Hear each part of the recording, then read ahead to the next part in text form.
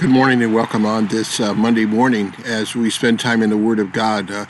We've done a little pivot here and we've changed to the Psalms here for a couple of weeks. Take a little break from some of the other Old Testament historical books. We did Genesis and Exodus, and we're in Psalm number 92 for today.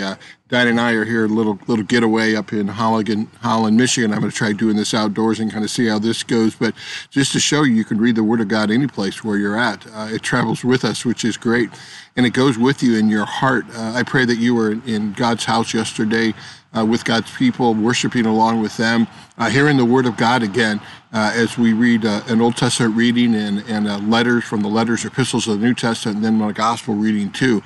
Yesterday preached on Philippians chapter 2 about the encouragement and the love and the participation of God, Father, Son, and Holy Spirit in our lives, and the comfort, and how Paul prays that we would be of one mind because of that and share that same kind of encouragement and love and fellowship that we have with each other.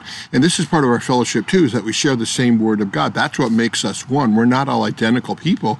We're unique people, but we're one in our faith in Jesus Christ. So got my coffee out here outside this morning, beautiful morning, and in the Word of God. And we've been proud to be a Bears fan yet, even though the football game yesterday, but we won't get into that. Let's get into some good news from the Word of God.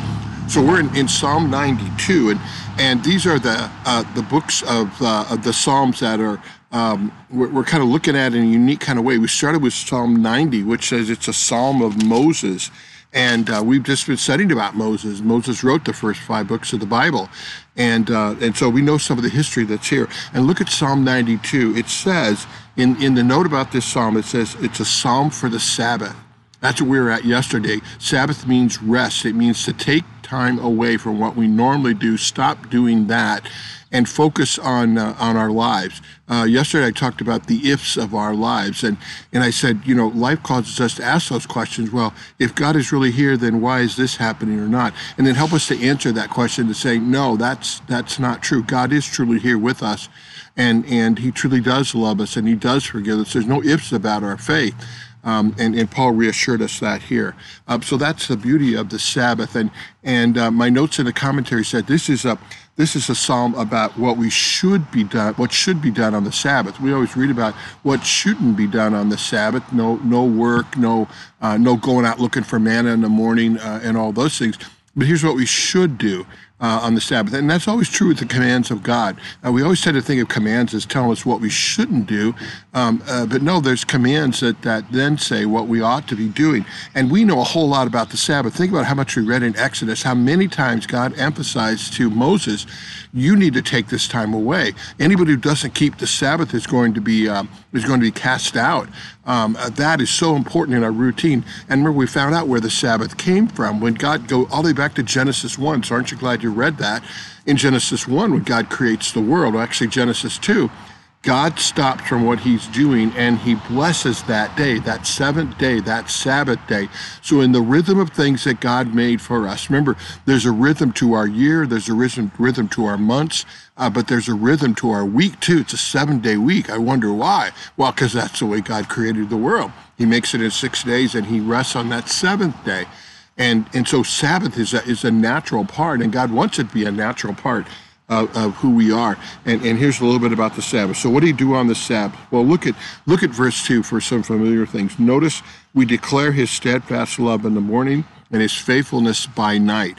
Remember, children of Israel remember the cloud of God's presence to lead them during the daytime, and the cloud of God's light to lead them during the night. When is God with us? Is He just with us on Sunday morning when we come and worship Him? No, He's with us all the time. A beautiful picture there.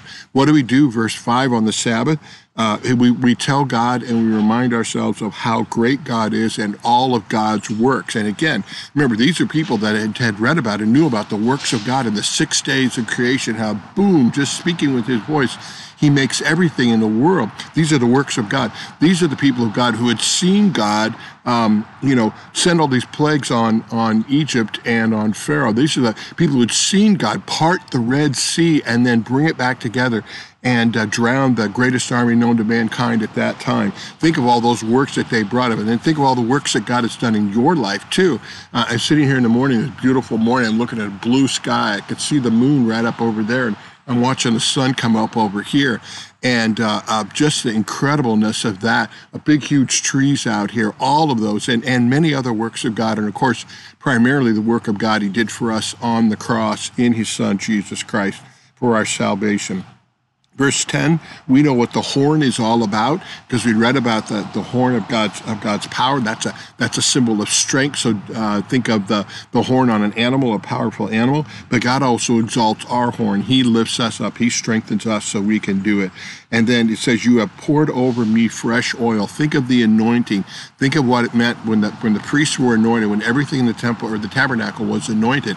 That is to set it aside for a unique purpose.